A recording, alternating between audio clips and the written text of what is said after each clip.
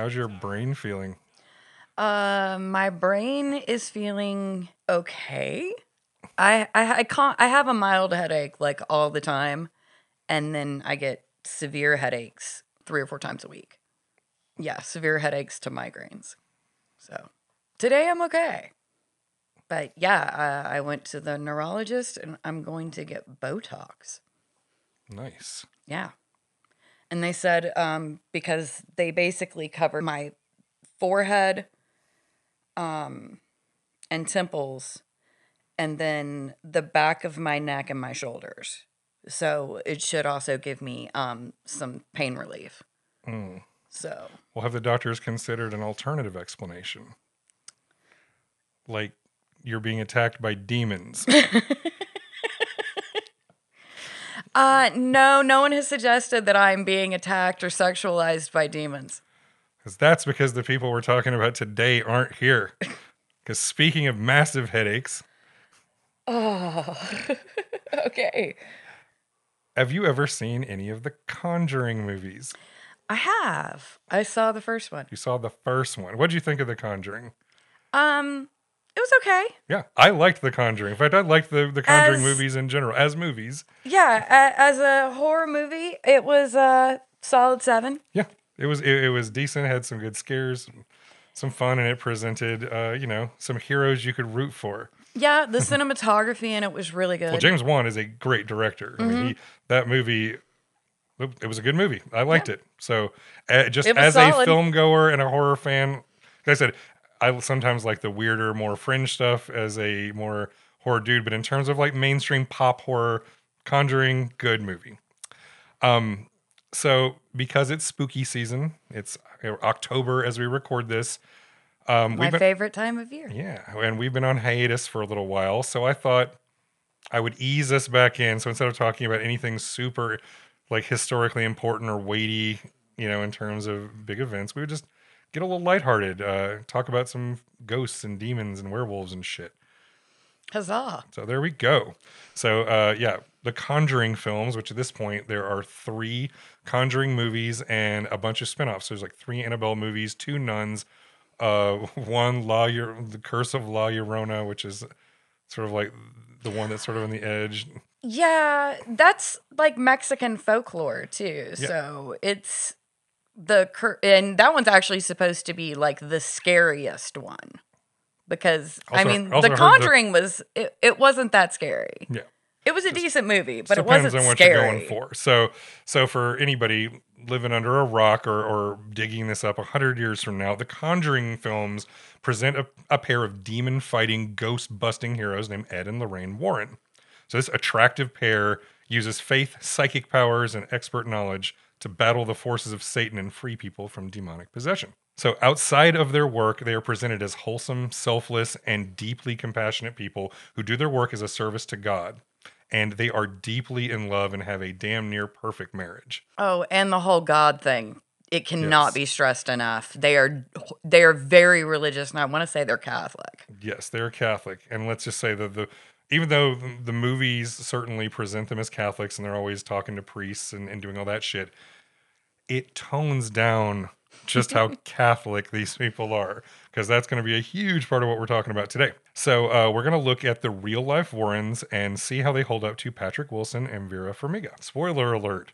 Not great. Well, I mean, just from pictures. Well, I mean, physically, it's not even fair to compare them to movie Yeah. stars. They are, the movie Warrens are very good looking. Yeah, and I have to say, and especially like I saw part of a documentary. I want to say it's called The Devil's Called Road. Devil's Road, and it is one of our research points for today. Okay, Even though that is a blowjob of a documentary. Oh, it is. I was like trying to decide. I was like, is this a documentary or propaganda? So I kind of like, so it's a docuganda. Or yeah. It's like most of those paranormal, like anytime you're watching a documentary about these kind of topics and there's like dramatic music and quick cuts and dramatic voiceovers. The only really interesting thing was it did have interviews with the Some of the original people that were experiencing some of this stuff. Right. So, So yeah, and we're going to be talking about that and those people and all of it, in all we're of going to it, get all of into it. all of it. Okay, Yeah. cool. So by the way, everybody, this is Chainsaw History, the podcast where we take beloved fixtures now in pop culture for over 10 years and reveal them to be slimy grifters and sex criminals. That is not true. That is we've done other things. Sometimes we But that's talk what we're doing today. sometimes we talk about maligned women as well. Oof. We'll see if you think we're maligning this woman, Lorraine Warren. Just She maligned herself. as a disclaimer, we are a comedy podcast. I'm not a historian, but I did read The Halloween Tree by Ray Bradbury once. And yeah, I now know some stuff about the Mexican Day of the Dead. So I'm qualified. Awesome. I am qualified to wear these headphones and talk into this mic by the powers vested in me. Yes. May the power of Mike can. Mike said I could.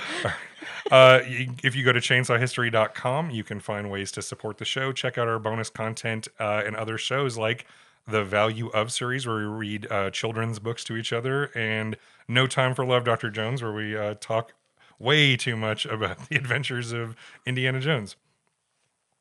So yeah, the Warrens aren't just fun weirdos who became famous for their demon battling exploits. They are shady grifters who get into some really ugly territory. No.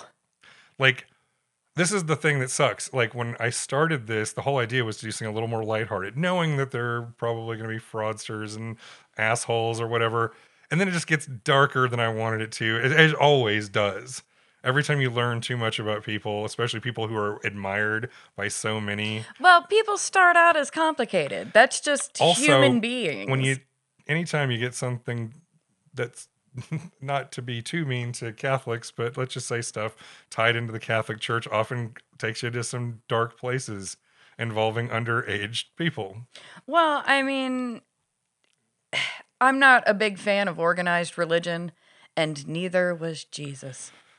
Ooh, so, Jesus was a real cool dude. He was probably also a socialist. So, like we're saying, we usually talk about people who actually have a real effect on like history and events and like, affected the course of how America especially went.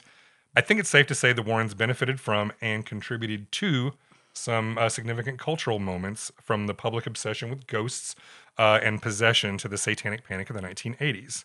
They suck. Yeah, well, and a lot of the techniques and stuff that they, not only that they used, but some of them that they invented, I think, that are used. Well, they today. were certainly pioneers. They made ghost hunting a popular thing to do. They were part of this first generation of people doing this, and one of the first to really make a name for themselves. This is the reason the Travel Channel now sucks. Yeah, because that's all it is. Their now. Descendants are now all over it all the time. No, we can't have great hotels anymore. We have to have ghost hunters times 500 or whatever. Ed Warren died just a couple years before YouTube was invented, and thank God. Because that. Oh, no one wanted to look at his fat, nasty ass. But he still did it. Like, trust me, the amount of Ed Warren footage out there, from including their own TV show they did for a while. So anyway, let's get into it. The research on this one was mostly articles and interviews. This was a lot of smaller things instead of the usual one or two books. I did read the authorized biography called The Demonologist: The Extraordinary Career of Ed and Lorraine Warren by Gerald Brittle that I think came out in like 1980. Okay, so that sounds like a blowjob. I don't recommend it. Yeah, it was totally a blowjob. And also had a very clear point to it, which is to scare the shit out of you so you'd join the Catholic Church. Also watched the documentary The Devil's Road, which was on Max. Oh, I hate everything. So the book The Demonologist is the closest we get to like an autobiography, because it was kind of an author. The Warrens didn't really write their own stuff, but they hired writers to do for them or came up with partnerships with writers. The Demonologist gives us the version of the Warrens that the Warrens wanted us to have. They literally worked with this guy to present this message in this way.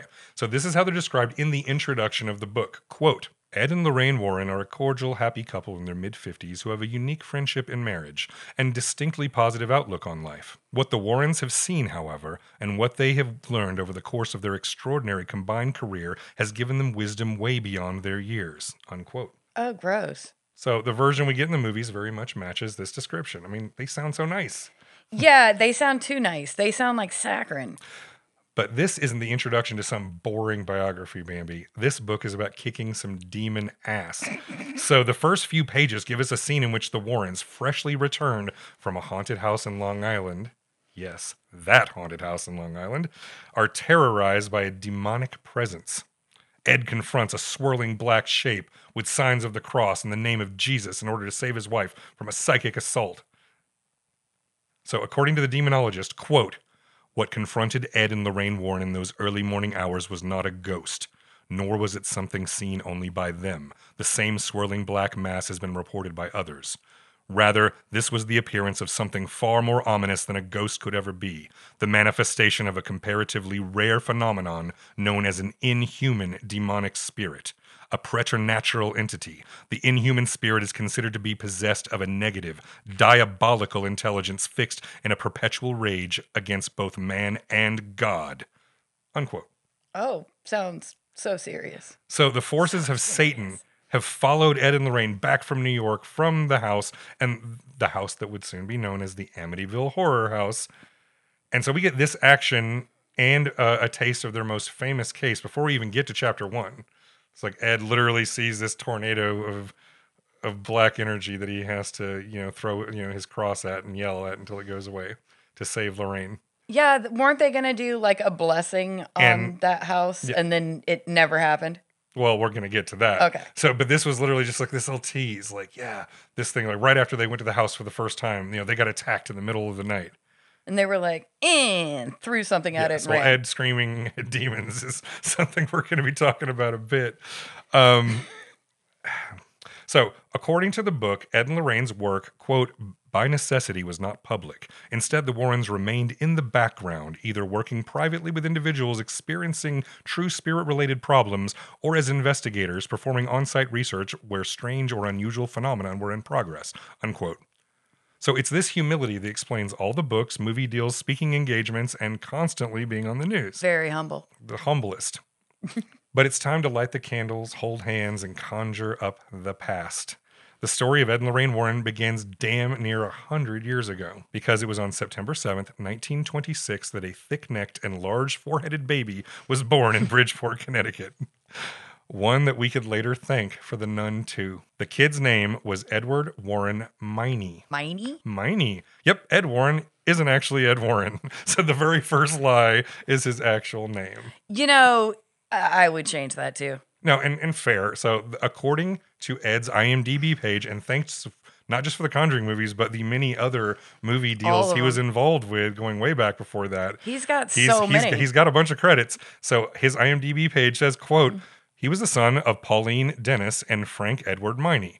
His father was of Slovak and Czech descent, and his maternal grandparents were Polish, unquote. I mean, Miney is a really terrible last name. So, yeah, no idea exactly why, when, or how Ed decided to ditch his last name in favor of the middle name. Whatever.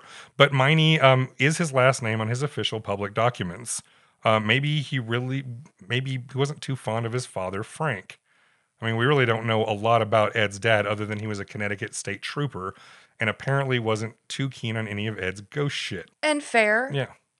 Fair. Also, there's some rumor that Frank was abusive to his wife and children, which also makes sense. Yeah, that's fair too. Listeners, Google 40% of all cops if you don't know what I'm talking about, and you can catch up with us. Ed reports that he was 5 years old when he first encountered the supernatural, the spirit of the former owner of his family's house. He described it as a semi-transparent apparition wearing some sort of shroud. She scowled at the kid and vanished, just like... Ed said he was scared, but there was no mention of whether he filled his little tidy whities. He was 5. So when Ed told his family about the incident, his dad gruffly told him to forget what he saw and don't tell anybody else. Yeah, don't be a lunatic. Don't ever tell anyone else, which is why we know about it today. He just told everyone who would listen for the rest of his life. Ed came from, and this is going to shock you, an incredibly religious family. No. They're Catholic immigrants. It didn't just come out of nowhere? He said that his grandfather had bequeathed his entire life savings to the church so that a stained glass window of St. Michael could be installed in their local parish. Okay. And Ed was fixated on it. Quoting from the demonologist, quote, "It was Michael the archangel who drove Satan from heaven and is the patron saint of the exorcist," unquote. Okie So dokie. it's like granddad made this window, donated this stained glass window of the most badass of all the angels. And Ed's like, I'm going to be that angel here on earth, fighting demons. Or at least that's what we're told. Okay. Frank, the cop dad, reportedly never missed mass a day in his life. So naturally, Ed went to Catholic school and says he paid attention to his spiritual education despite how much he hated dressing up for church, which is maybe the one time me and Ed are on the same page. Okay, first of all, how do you never miss mass? I have literally just missed days of my life. Well, They're just gone now. This guy was serious about going to church. Because he says in Catholic school you learn about the devil, demons, and spirits as a matter of fact. And he was trying to figure out all this ghost shit and psychic crap that was going on in his life. So Catholic school was literally teaching him because, in Catholic school, there's no separation between the secular and the religious. It's just all part of your education. And that demons are, and spirits are a very real thing. So he told the story about having recurring dreams of a nun visiting him. And not the mean nun from the movies. I was about to say, is this where the nun came from? I don't think so because so when he described these dreams to his father said, "No, that was my sister, your aunt, Ed, a nun who apparently had painful health issues and had died before he was born." So Ed tells the author of the demonologist, quote, "During one of my dreams," wow, where did that accent come from? I was doing my Ed all this time. I got to get back to my Pepperidge Farm accent. There we go.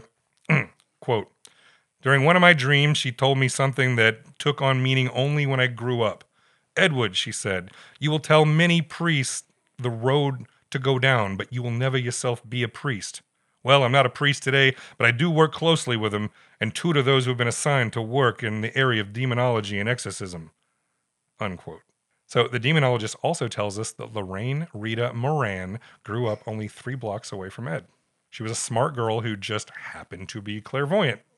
Just by happenstance. She says as a child that she didn't realize that not everyone has 6 senses or the ability to see through time. So one experience happened. How do you see through time? Well, I'm sure about to find out. So, for example, it was Arbor Day, and they plant a tree, as you do on Arbor Day. Quote, "Just as soon as they put the sapling in the ground, I saw it as a fully grown tree. I looked up into its massive branches filled with leaves blowing in the wind with no idea I was experiencing second sight.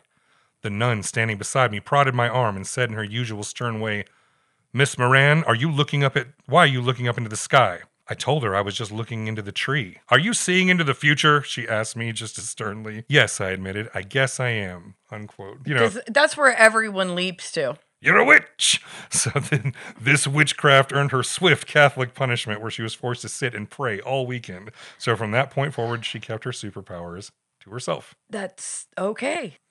Till I was about to say, that's not even what they said on Devil's Road. Yeah, well, don't expect consistency in the stories. Okay. All right. Well, it changes over time, and I could give you 5 different versions of just about any of this. So I'm mostly drawing from the demonologist here as the sort of accepted canon. Okay, so that's the first. This is. I mean, I know like a smidgen about this. It could fill a thimble, and I still know that. Wait a minute. That's already That's horseshit. The stories shift and become different, altered to depending on the audience and the context and everything. So auras have nothing to do with it. Okay, whatever. Well, she also say that she could see people's auras, that she could see that was lights. I didn't quote that part of it. That was another thing she said she could see, and just didn't realize that not everybody could do that. That was one thing she said. But of course. And they also told that, and the nuns told her to never say that again. Yeah, because that's And that was the last time she ever told anyone until, then she did a lot.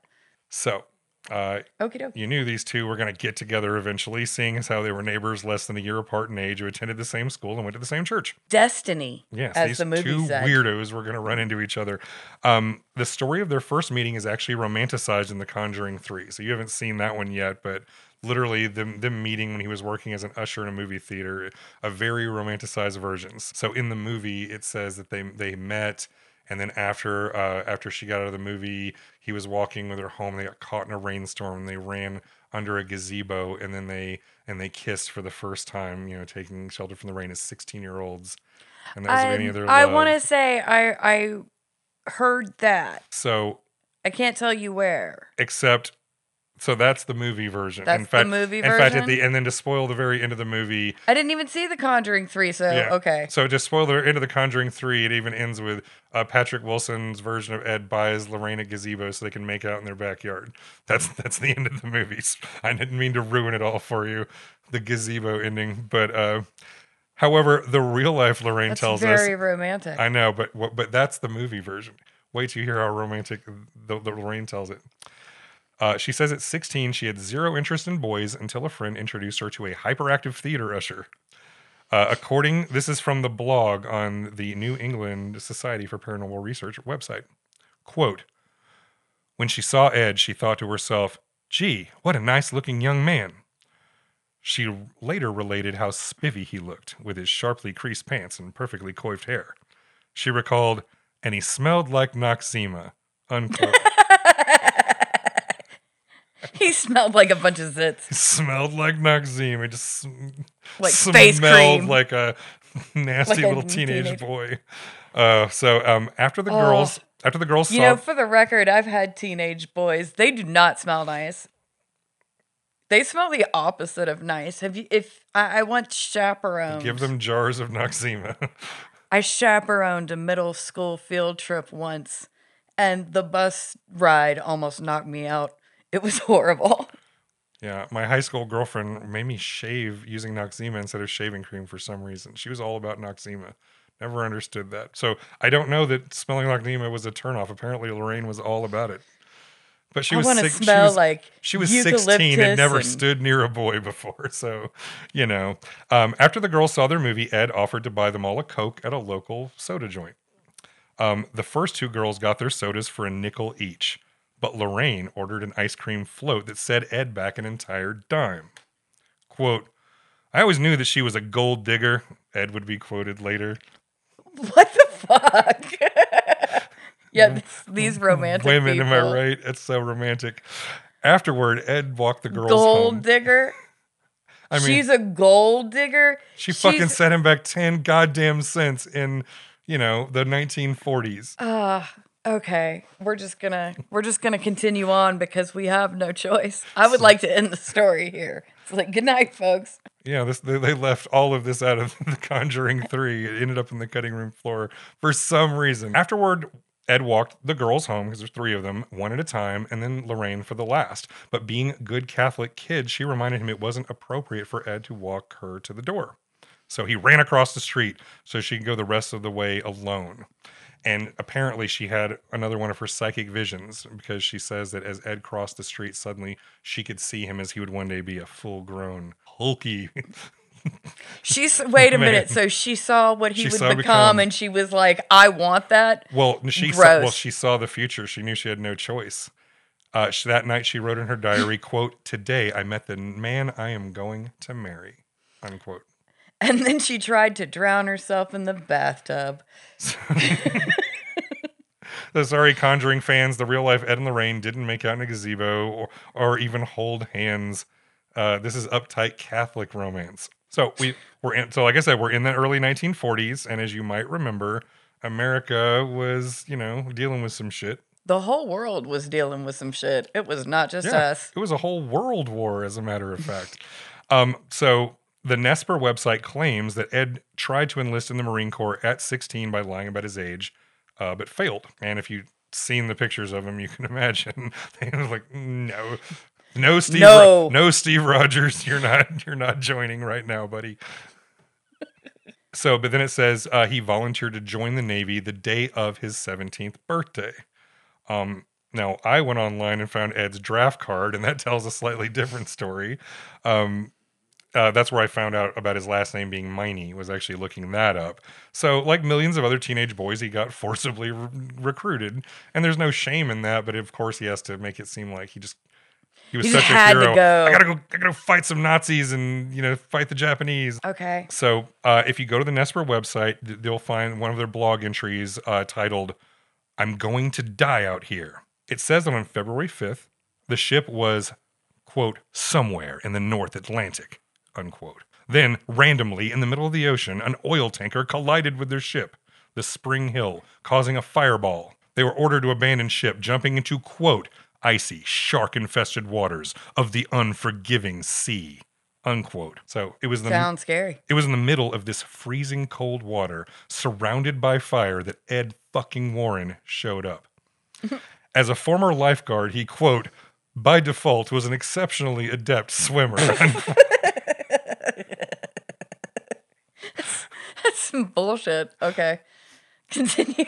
Because of his expert lifeguard training. The blog tells us that Ed saw another guy struggling in the water, so using all of his skills, he assisted the fellow sailor. Quote, "and so, with the young sailor in tow, Ed began swimming. But to where? As Ed swam, he realized the flames were everywhere and closing in. To the left, flames. Same thing to the right, and the center, and behind. He was surrounded by fire. And to make matters worse, he witnessed sailors being attacked by sharks. They've been in the water for like 3 minutes, and sharks are already just like leaping out of the water and just biting people in half. It's amazing. That's fucking great. I mean, it's so amazing. Where? Okay, so I was about to say, where are they? But just somewhere. Getting back to the quote, they're just somewhere in the ocean, and dying right in front of him. If the sharks didn't get him, surely the flames would, and the icy, cold sea. Oh, how cold the water was. It would be terrible to freeze to death in a fiery pool while being eaten by sharks. Sure. He had never felt cold like that before. He began to pray. "Holy Mary, Mother of God, please, please save me. I don't want to die. Not here, not now," unquote. As if the Mother of God was truly listening, Ed saw directly in front of him the flames part, an opening. Through the opening, a lifeboat with 2 sailors aboard navigated its way through the small opening. Ed's prayers were answered. "Thank you, Mother Mary. Thank you for answering my prayers," unquote. Okay, well, I'm glad that he was the only one that was worthy of survival. Oh. For his act of heroism, Ed was granted survivor's leave. Quote, "he used the time to rush home to Lorraine, having just enough time to be with her a few hours before having to return to duty," unquote. Now, other versions say that he married her in that, and then had that quickie. That's what they said. They said he married her. They had one night. That's what other versions of the story say. This one just said be with her, whatever. And he married her, and then she got pregnant that night. Well, that's what they said there, but the daughter wasn't born for several years later. Okay, so that's bullshit. Unless so that unless she had a miscarriage or something like that, because they only have one kid, and she was not born until a few years later. Okay, that is not how that was represented. Well, that's the thing. There's some inconsistency there, but at least we know how old Judy's spirit is. Like, she's a person who's alive, like, right now. So, now, far be it from me, Bambi, to double-check an American hero's war story as described in this amazing blog entry on a half-ass website that looks like it was like from 2003. But, when 2 ships crash into each other and explode, usually people write that shit down. Yeah. So, here I found an article titled "Death Toll Now 19 in Ship Explosion" from February 7th, 1945. Issue of the New York Times, slightly, reputable paper. It breaks down this very serious, real accident. Quote, "The Panamanian tanker Pan Cleo had licensed New York Sandy Howe pilot aboard when she rammed American tanker Spring Hill in Upper New York Bay. Specifically, she was anchored 1,000 yards off Stapleton, Staten Island. At 8:57 a.m. Monday, the impact is alleged to have touched off the explosion that all but destroyed the Spring Hill and 2/3 of her 120,000 drums of high-octane gasoline in the most spectacular fire seen in the harbor in many years." Unquote. Sounds serious. Yeah, it was very serious, and so the explosion definitely happened. And there's no way of knowing whether Ed really heroically saved some other guy's life through his amazing lifeguard skills. And I guess if you want to be super generous, technically being anchored right off Staten Island is technically somewhere in the Atlantic. I was about to say he was still in the U.S. I don't believe the waters were either super icy or shark infested and people were being like bitten in half. The reason why boats crashed into each other because this was wartime and they were in New York Harbor and there were so literally there was a third boat so close that some of the flaming gasoline splashed and burned some of these other sailors. That's why it was so crowded. It wasn't just like they were in the middle of the ocean and one boat just accidentally drunkenly rammed into the other one. So yeah. This horrible But of Titanic course, moment. the Nesper website has to change it to make it seem way more dramatic. I mean, it's dramatic enough. He really was on that boat and had to jump in the water. You know, it's like that's And it was he scary and it was was a terrible. fucking teenage boy. So it's like, but And even if even if they wanted to say, yeah, and he helped one of his fellow sailors out. And of course, there's no one ever to corroborate that. No dude, no name of, you know, it's just, yes, he saved a random guy. And fine, whatever. I'll even give him the benefit of the doubt. But still, the way it was written in that website really mischaracterized it. And there were no fucking sharks. Fuck you. All right. there might have been little sharks. Fish. There were maybe some fish. Either way, Ed and Lorraine got married while he was still in the Navy. According to Lorraine, their daughter Judy was 6 months old before Ed came back from the war. And I do know from this other story I heard at the end of that documentary that he was stationed in Japan post-war when his daughter Judy was born. So times were tough for the young couple in post-war America. Ed enrolled in Perry Art School, which was affiliated with Yale. Actually, so it was an art school extension of Yale. And I guess he was using some kind of GI benefits. It was very fancy. Yeah. Fancy art school. So Lorraine tells of their early plans to become landscaped artists, but they found an interesting angle. Quote, "We needed a subject to paint, a good subject, something people could relate to. Well, haunted houses proved to be that subject. Ed would find a haunted house written up in the newspapers or get a lead on one from the locals in town. Then we'd drive up to the site in our old Chevy. Ed would do up a complete sketch of the house and grounds. All the while, of course, the owner of the place would be peeking out the window, wondering what the heck was going on. We were just kids then, so one of us would knock on the door, show them the sketch of the house, then offer it in exchange for information about the haunting. If the story was engrossing enough, we'd paint up the house for our collection, then sell it later at an art show." Unquote. Okay, that wasn't even from the documentary, because that's not what they said. This is sort of their start is described in the most flattering terms possible. Their post-war years for young families. So, like, other descriptions kind of leave the impression that Ed had a hard time holding down a traditional job, and he, had done this art thing. So he kind of doubled down on his hobby / obsession with the paranormal. So this weird couple would show up on the sidewalk in front of a house and then like be drawing somebody's house. And when they came out going, what the fuck are you doing? We're drawing your haunted house. Can you tell us about the haunting? And they were like, oh, thank God. We thought you were going to rob us. The Nesper website reports the couple set up pop-up stands in tourist areas all over New England to sell Ed's paintings. Tony Spira, the guy married to the Warrens' daughter Judy, keeps some of the art in the barn, still hosting the sign, Ed Warren's Barn Door Studio and Art School. And they're fine. Some are gothic and atmospheric. Others are just like middle-of-the-road American landscapes and houses. One is a cute picture of a witch flying her broom through the moonlight with cartoony bats flying around. So I'm gonna show you real quick. You can just react. Tell us, what do you think of what you're seeing? Ed's little things. I mean, it's a nice little drawing of a house. Yeah, they're fine. The kind of art you would just kind of see on somebody's wall but not think a lot about. Doomed to fail? Oh, that's just some pop-up. Okay, so you want me to scroll No, through I mean, here? you just take a look at a few of the paintings and if you have any reaction, it's just... Okay, it's a picture of a house. Yeah, there you go. Yeah, I mean, yeah. Oh, this one looks like a haunted house. Yeah, there are a few that have the more scary little elements. A little gothy. It's literally, it's like if you were going to have a mind's eye picture of a haunted house, this is what it would look like. Yeah. It's so generic. Okay. Yeah, that was the Ed Warren art that got everything started. Okay, well, I mean, he's not a bad artist. He's fine. But certainly not going to be getting himself rich with those paintings. No, I mean, he's nothing, unusual or spectacular either. Right. It was really just this weird obsession he had that made them stand out. Lorraine reports that she was skeptical at first because she grew up with zero paranormal experiences except her mutant powers. but didn't see ghosts or anything like that. She later said, quote, I was a little wary of the people with whom we spoke. I thought they were kind of suffering from overactive imaginations or were just making things up to get attention. In fact, some of the people told us stuff that sounded completely outlandish back then, unquote. Okie dokie. It's interesting that Lorraine describes her transition from skepticism to belief as like a gradual process, because you'd think that, like, if this shit's real, like there'd be some dramatic, like anything like you'd see in any of these movies or the stuff they talk about, like stuff flying across the room or Yeah. But I she mean, just said, oh, over time I got into it. although I have to say, as someone who has witnessed some weird shit and still's like, I would be more like willfully disbelieving as Right. opposed to someone who's like would be considered a skeptic.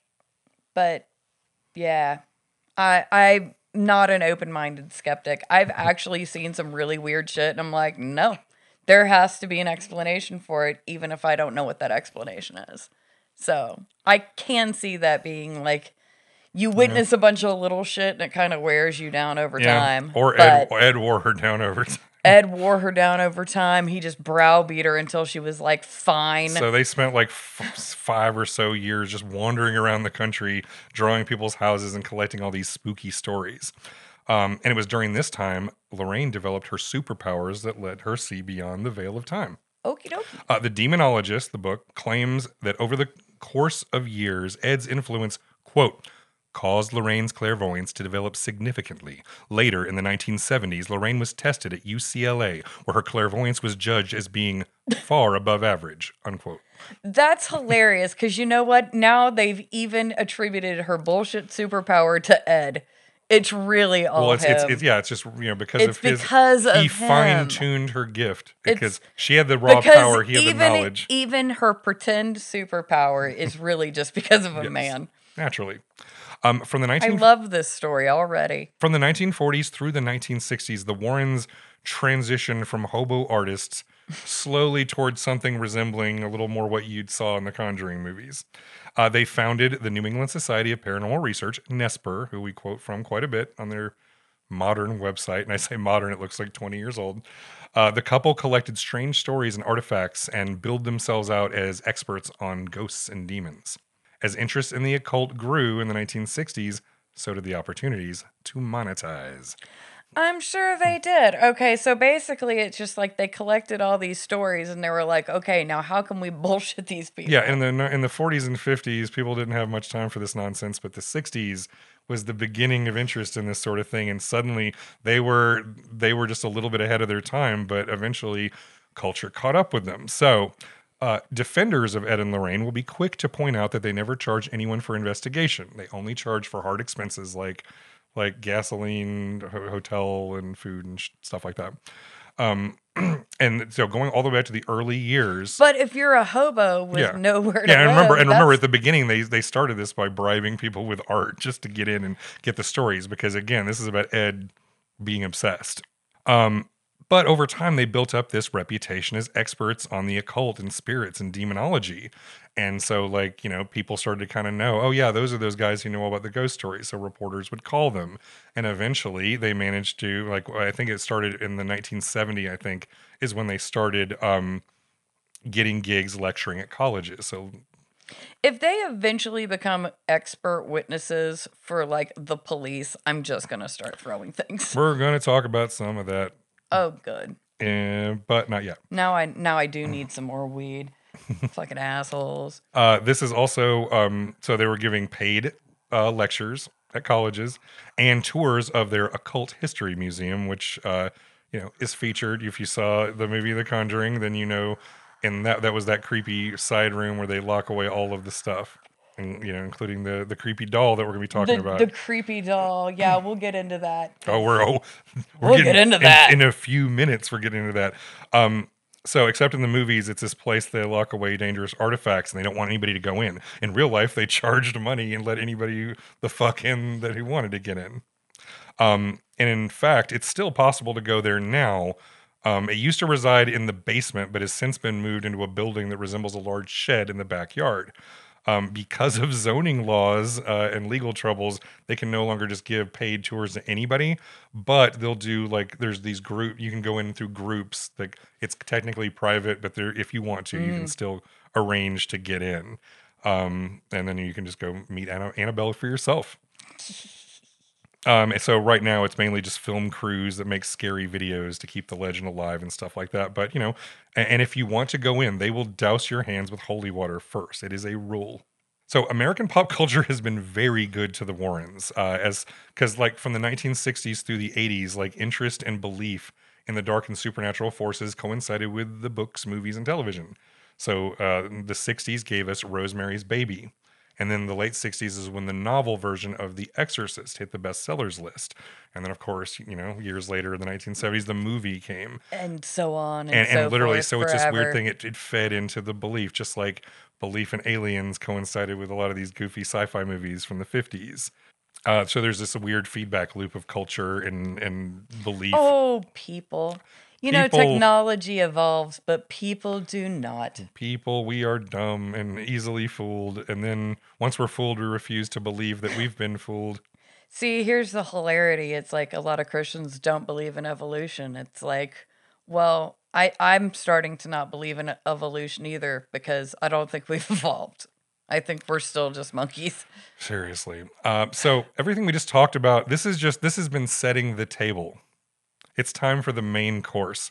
So let's talk about Ed and Lorraine's most celebrated and terrifying cases, many of which have been made into books, TV specials, and now a multi-billion-dollar film franchise. Now, if Ed were still around, he would warn us that even thinking about these things too much is inviting dark forces into our lives and endangering our very souls. But for our I was podcast about to say, audience, he doesn't want you to think about it too much, except for when you're listening to his podcast, his radio show, and the his fact that he would television never show, or shut any the of his fuck up about movies. any of this stuff ever. But don't think about it too much. So we're risking not only our souls, but our podcast audiences as well. Yeah. So go to hell, people, literally, with us, because we're going to talk about it. I say, fuck Ed Warren. Jump in the handbasket, y'all. We're going for a ride. Let's talk shit about everyone's favorite creepy doll, Annabelle. You mean Raggedy Ann? Yeah, so that's what we're about to get into. Dun, dun, dun. So I don't need to tell anybody who Annabelle is at this point. She's the most famous of the creepy dolls out there. She's more creepy than Robert the doll down in Florida. I want to go visit Robert the doll. Just because, why the fuck not? Well, it's at least Florida is better It's to go Florida. than, you don't want to go to Massachusetts, I mean, Connecticut. I mean, it sounds fine, I guess, but I mean, Florida has beaches and Yeah. However, so let's see. Yeah.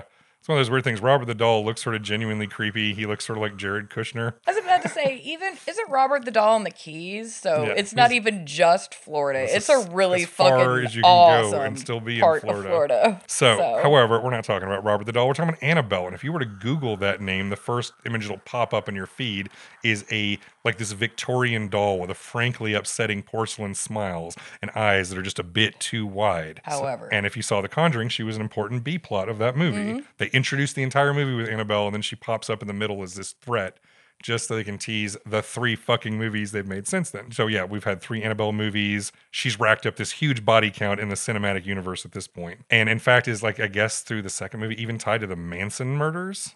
I didn't see the Annabelle movies, but I haven't literally either. saw some of the names of the characters, and they're all fucking Manson murderers, like Tex Watson and Oh wow. Okay. so Interesting. I guess I'll have to see at that point to see what I've heard that Annabelle 2 is actually good, and that Annabelle 3 is at least entertaining. Like the I heard Chucky I heard the first Annabelle sucked, and the second one was really good. Kind of like the original Ouija sucked, but Ouija 2 was actually a really good horror movie. It's like the Chucky movies. It's like the first one was scary, and then after that they got more comical. Yeah, but they were fun. Someone could say they went from scary to more entertaining. Yep. And in the So- movie versions, all the Warrens can do is just lock the doll away, because if you destroyed it, would only release the demon and be even worse. So just keeping Annabelle all locked away is the safest and best thing you can do. Convenient plot point. You have already spoiled what the real Annabelle looks like. She is, in fact, a Raggedy Ann doll. Yeah, see, and in my 3 head, foot tall. in Raggedy my Ann. head, see, she's locked in a cabinet, not being able to commit crimes, but somewhere out there, Andy is trying to take your soul. Yes, Andy Bell. So yeah, this is a doll literally made of pillow stuffing and cloth with yarn for hair, with And she has like a little yarn little smile. placid yarn smile. And whether you believe in her or not, you can understand why they redesigned her for the movies because she is not frightening to look at even remotely. No, actually, it's very funny because I was talking to my son and about the Annabelle, and he actually has like dolls are creepy, which is funny because I collect dolls. And so, but yeah, he has this inherent Yeah, dolls you are got mom's creepy. old creepy doll. I do. In fact, Erin won't even let me put her in the attic. She has to be displayed at all times. She changes hats with the season. Yeah, and now she's finally appropriate for Halloween. Well, she started out as a prop in my haunted tea party Now you, in Bray Haunted but now House. she's convinced you to keep her out. That's And what they she do. has. She's It's convinced me what to they keep her out. do. And you know what? Mom had never named her, and now I have. So Millie sits in my living room. Millie the doll. So we'll let you know if Millie starts killing animals and people or whatever. Millie has never harmed anything or anyone. She just sits there and she looks pretty. I like her. All right. So yeah, they But made yeah, they made movie Annabelle scary. even people who like my son who thought that like They're into dolls creepy are dolls. dolls are creepy inherently looked at the Raggedy Ann and was just like, what the That'd be fuck? like taking one of our old Cabbage Patch Kids and telling us that was It's evil. haunted. Trevor is coming for us. All right. So the year was 1968, Bambi. And according to the demonologist, once again, this book I've been quoting, an Episcopal priest called the Warrens to check in a situation where two young women had contacted a spirit that had physically attacked someone. Ed and Lorraine came with a tape recorder to document the interview, which is transcribed in the book. So here's the thing: the names are different. The book, The Demonologist, gives the names that I'm going to use here, but then every other interview and thing you'll find uses other names. So I say Deidre. Apparently, the real name is Donna. But Okay. either way, so So nobody really knows. well, I think that it's just like this for whatever reason. When it came to Annabelle, They didn't they want to changed the be. names, and we'll talk about that in a second. So Annabelle was given to a nurse named Deidre, the name in the demonologist, as a birthday gift. She's like 28 years old. Who the fuck gives a Raggedy Ann doll to a 28-year-old woman? Yeah, so well, she like moved into an apartment. It was like a little housewarming gift to her daughter. I'm gonna give my daughter this doll, and apparently her daughter liked to sleep with big pillowy dolls. It's kind of like you'd sleep with a side pillow. That's what she would use Annabelle for. And this is before she was Annabelle. She's just Raggedy Ann doll. Apparently, supposedly from a secondhand store. So this is like a used old Raggedy Ann doll, according to the story. Who Like in the from the world thrift wants store, to a thrift cuddle someone's cuddle a old? thrift store Raggedy Ann doll. That is Smells horrific. like an ashtray and What the armpits. fuck? Yeah. Yeah, great present, mom. Thanks. Well, like I said, this is what the story says. And then over the next year, they would just notice little weird things going on. So at first, they would just see the doll shifted positions from when they left, and the doll was alone all day.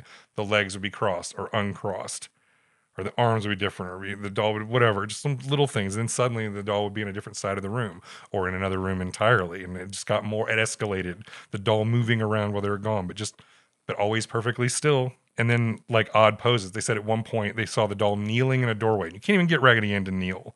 So like the moment they picked her up, like they could never get her to do it again. But she was like weirdly kneeling in position. Then it started leaving notes. And they actually did that in the Conjuring too. They showed Did it she write in crayon? those were supposed to be pencil notes on scraps of parchment paper. And they're like, we don't even have parchment paper. And the notes would say things like, help us. Okay, so how did the doll get the parchment paper? How did Raggedy Ann with no fingers pick up a fucking, her hand's like a little pillow. At least Annabelle, they showed it where she could sort of almost hold a crayon, but Raggedy Ann couldn't even do that. But so they see these little notes. And so Deidre and her roommate, Laura, ruled out someone punking them. So they were like, they thought maybe someone was sneaking in and fucking with them. So they did things like taping the doors and doing stuff to the rugs to kind of catch anybody coming in and out of their place. Nope, no one's coming in and out. Annabelle, which once again is just so far still just Raggedy Ann, is just doing this. So this was about 6 weeks into this, the more intense shit going on Okay, related to the doll. Okay. All right.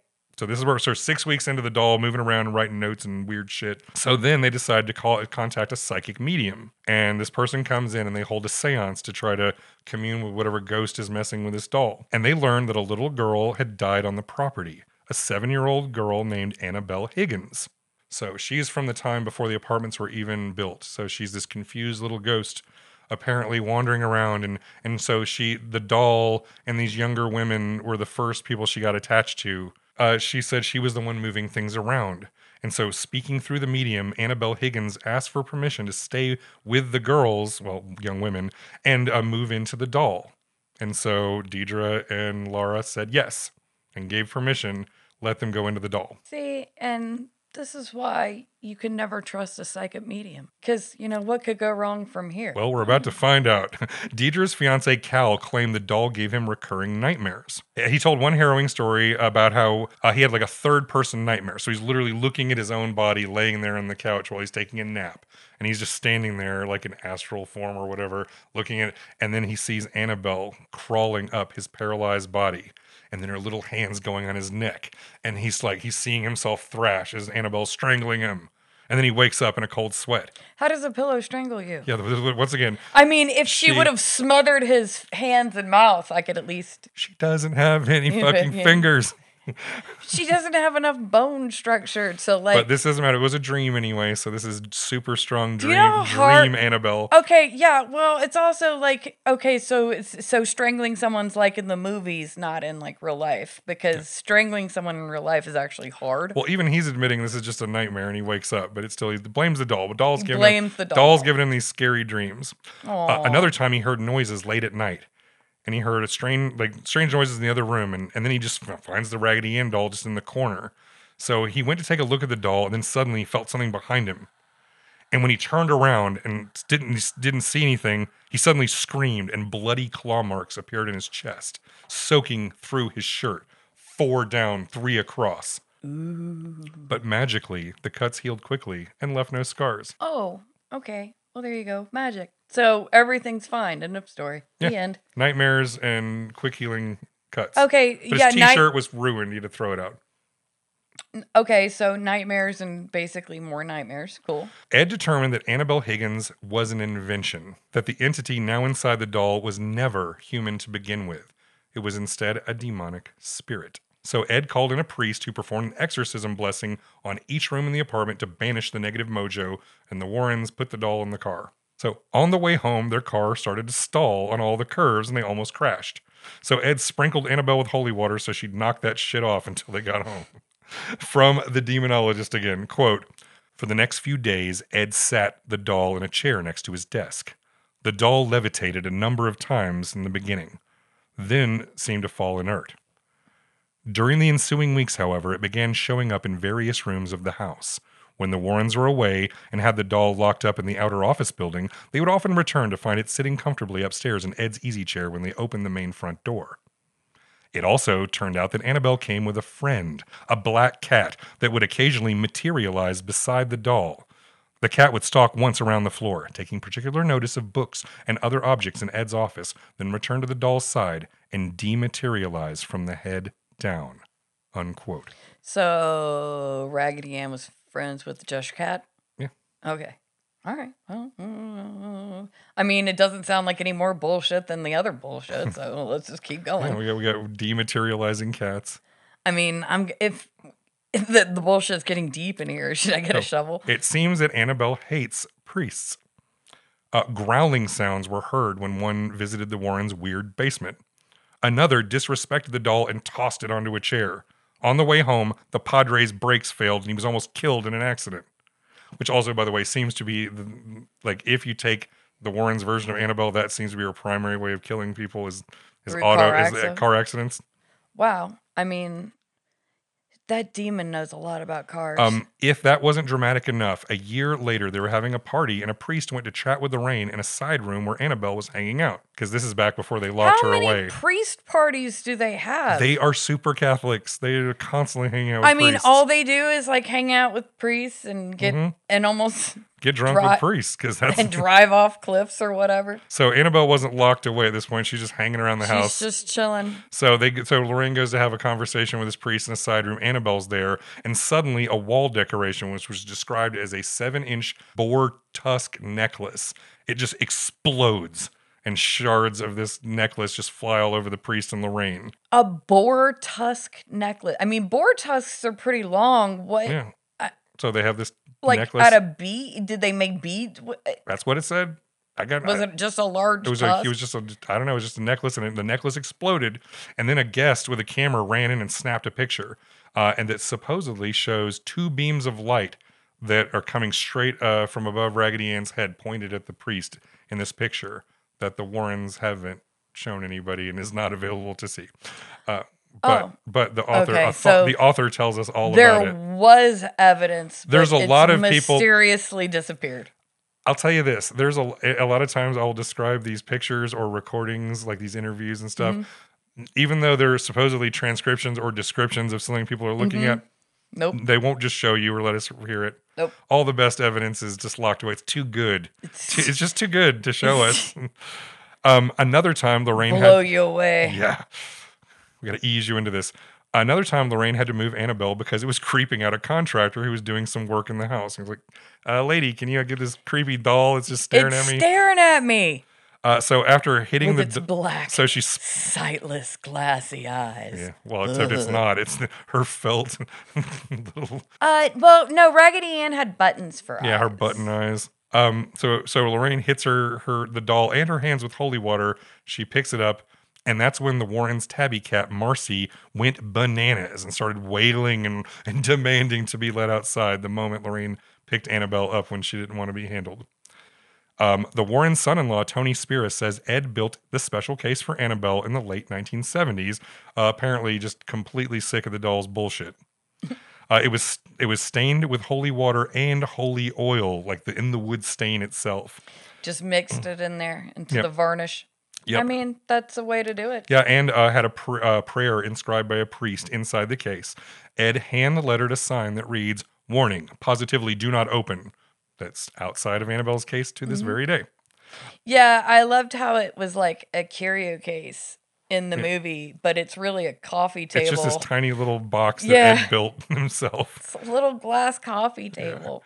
Tony also said that one time a college student tapped on Annabelle's glass and talked shit about the doll and then died in a motorcycle accident on the way home. Because once again, you fuck with Annabelle, she will fuck with your ride. Okay, so Again, no names, no details, no accident reports or anything. And even then, people get in fucking car accidents. Like the fact that people who took a tour and then somebody gets in a gets car into accident, a car accident you're and dies. Yeah, it's not a. that wouldn't be rock solid, even if they did give us a name. But they won't even do that. Because supposedly the guy's girlfriend survived, and she 100% believes it's Annabelle, or at least so they say. You just She can't open that door into her own mind because then it can psychically hurt you. So how does that even whatever? Okay. So all that's the official version of Annabelle. That's the one they want us to believe in. Honestly though, it's her accomplice Andy. He's getting under there with his little He's the one his pulling all little this felt shit. hands. He's handy with a wrench. No one's looking for Andy. No one's looking for Andy. Annabelle's just like, I'm right here. But let's put on our skeptic hats for just a minute here. Here's a problem. With most of the Warrens' case files, whether you believe in any of it or not, there's like real people involved. Like you said, you watched a whole documentary that had people giving Lots of interviews and people. talking about it, or at least pictures of them. Did you notice how when they talked about Annabelle at the end? Well, you didn't. I don't think you saw the end of it. No, I did not. But they do. They don't. They're weirdly Nothing. enough. None of that. They just. The Amityville horror was the one they really wanted to focus on. Well, that's the most famous of all the things. And we're going to get into where that goes coming up in part 2. But every other story we'll cover has like verifiable human beings attached to it. Except for the Warrens' version of events, there is literally no one to corroborate anything about where Annabelle came from in the first place. All compelling evidence, including tape-recorded interviews and photographs that are all mentioned in these texts and on the websites and shit, have never been made available to anyone. So, well, that's the thing. If it was like bought at a thrift store if as it was, a this gift, is the late 1960s or a 28-year-old girl. For all those years, certainly someone involved in this crazy story could have come forward and said, "Yeah, I was the original owner of Annabelle." Or they could have just given the names and say, like every other person has a name. These people have had 2 different versions of their name and just vague shit. vagueness. And so, but it gets worse. So let's keep going here. The specifics of the story have also changed and shifted around. Like different versions of who threw Annabelle and then got into a car accident are different depending on when you hear the story, blah, blah, blah. And we'll give them credit. Say human memory is flawed, but let's just look elsewhere. One other issue I have is while Ed, Lorraine, and Tony Spira speak of Annabelle as if she's the most dangerous thing they've ever encountered, they've spent years showing the doll off to anyone who would pay them to take a museum tour. Now that the museum is closed to the public, Tony brings the doll out for paranormal festivals and even took the doll to Las Vegas a few years ago. Nice. Did it gamble? I don't know. Was it a hot winner? So while I was writing the script for this very episode, I just stumbled onto a charity live stream happening for the YouTube channel Overnight. So these are like guys who they do overnights in big famous haunted locations. Okay. And they were doing a multi-day live stream where they were in the Warrens Occult Museum. One guy's literally in a metal chair sitting right next to Annabelle. And I was writing the script and I just saw it, and I kept it live for a while I was writing this. Just watching these chuckleheads just goofing around. They're at this point, they've been doing this for days. They're staying up all night. They're punch drunk. One guy at one point was air humping right in front of Annabelle's case. So if Annabelle isn't, and everyone seems okay, but even though I think these guys are goofballs, they were raising money for a worthy charity, trying to raise $666,000 towards feeding people, and they were halfway there. So you know what? Fine, I'll let it go. You'll allow it. It's fine. Plus, if Annabelle's apparently in support too, because she's not killing any of these people. Yeah, no, apparently, you know what? Maybe she liked being dry humped occasionally. Yeah, that's probably the most action Annabelle's gotten in a while. So if Annabelle isn't actually a demonic doll, where did they come up with the idea? One theory lets us blame Rod Serling. So depending on the specific source, Annabelle pops up in the late 60s or the year 1970. And I'm going to say actually probably 1970 for reasons I'm about to tell you. According to the website History versus Hollywood, quote, given the style of the real doll, it was most likely purchased new since that particular Raggedy Ann doll with the calico dress does not predate the 1970s, unquote. So even though they say it's this old thrift store doll, the dress sewed right onto her says someone actually, yeah. Lorraine went to the fucking store and bought a Raggedy Ann doll, brand new, because that style didn't exist before 1970. So again, this don't even match the year on their own official version of 1968.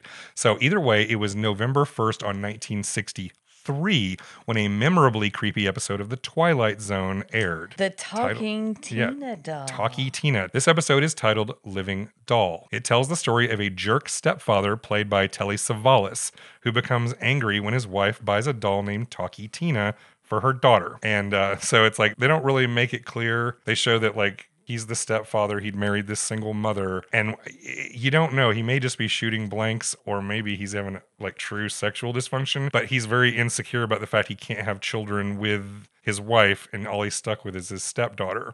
So he's being a real asshole to both of them in this episode. So the doll begins giving stepdad creepy and threatening messages. As the story goes on, he becomes more increasingly unhinged throughout this episode. So first he tries to throw the doll away, and then he tries to destroy it, and the doll's like has powers at this point. Like he tries to melt its face off with a blowtorch. He can't. He tries to squeeze its head with a vice. My name's Talkie Tina, and I don't like you very much. Indeed. So literally at the end, when he literally is like his wife was about to move out because he's gone completely crazy, and you don't know all the way up to this point in the episode. You're not sure if the doll is really doing it or whether he's just crazy, because it's always just him alone having these experiences with the doll. So in the end, he gives the doll back to the little girl, but then he goes to bed and he wakes up in the middle of the night, hears a weird noise, and he runs out and then trips over the doll at the top of the stairs, rolls down the stairs, breaks his neck, and literally dies. The light fades from his eyes where he's staring into Talkie Tina's eyes. And then mom finds husband and the doll at the bottom of the stairs. She picks up the doll, who says, "My name is Talkie Tina, and you'd better be nice to me." And so it was like a very cool, creepy episode of the Twilight Zone. Now, granted, have you ever actually heard the original, like, talking doll, the Edison talking doll? Well, yeah, there's the Edison talking doll. At this point, Chatty Cathy was the popular one. Yeah, Chatty Cathy, that was from the 60s. Right. But however, like, the original one, the Edison one, you could understand how people would have thought, That is the creepiest Voice fucking of thing Satan. I've ever heard. I mean, that's probably where the entire like haunted doll came from, just because that thing was fucking Well, there have been ridiculously haunted scary. doll stories going back, but this is this sort of weird Yeah. idea. But here's the kicker, Bambi. The mom there holding the doll at the end of the episode, her name was Annabelle. Well, there you go. So yeah, it's like they're not even gonna, They're not even not trying. even trying too hard. Why try? So like a few years later, they're like, let's just buy a Raggedy Ann doll. I mean, allegedly, in Jamie's opinion, this is all complete bullshit based on what I've just said. But you're never gonna guess what. There was just too much Ed and Lorraine to cram into a single episode, no matter how much I wanted to. So now that we've ruined Annabelle, we're going to ruin The Conjuring, all of its sequels, the Amityville Horror, A Haunting in Connecticut, and even some more movies and books and shit. Sweet. And maybe take a hard look at Ed and Lorraine's perfect marriage. Ooh. All that and bad jokes in part 2. Oh, okay. Coming up. Thank you if you're listening and sticking with us. We appreciate it. We've been gone for a while, but we're going to try to at least be back semi-regularly.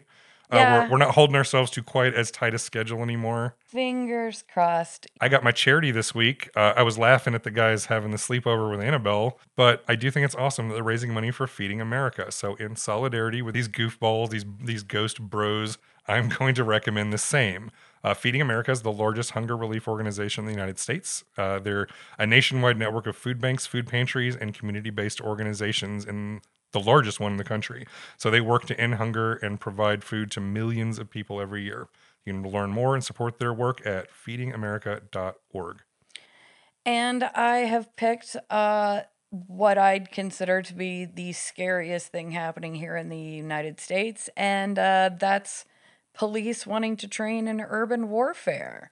So my charity for now until we stop it is, Stop Cop City. well, it's stopcopcity.org is the organization, but it's the Atlanta Police. Well, if you look up, there's the Atlanta Solidarity Network. There's a number of. If you literally just look up the Stop Cop City movement, you will see a number of charities and bail funds and other things to support the protest movement that is trying to prevent a huge area of forest from being razed, so a giant urban training center, so militarized police from all over the country and even the world will come here just to make the police even worse than they are now. So that sucks. Yeah, so I'm all about it. Police are scary, and we should not train them to terrorize us. Be So less haunted stop houses that. if cops were shooting less people. Yeah, for reals. And yeah, once again, remembering Ed Warren's dad, look up 40% of all cops. We'll talk to you later. See you in part 2. All right, bye. See ya.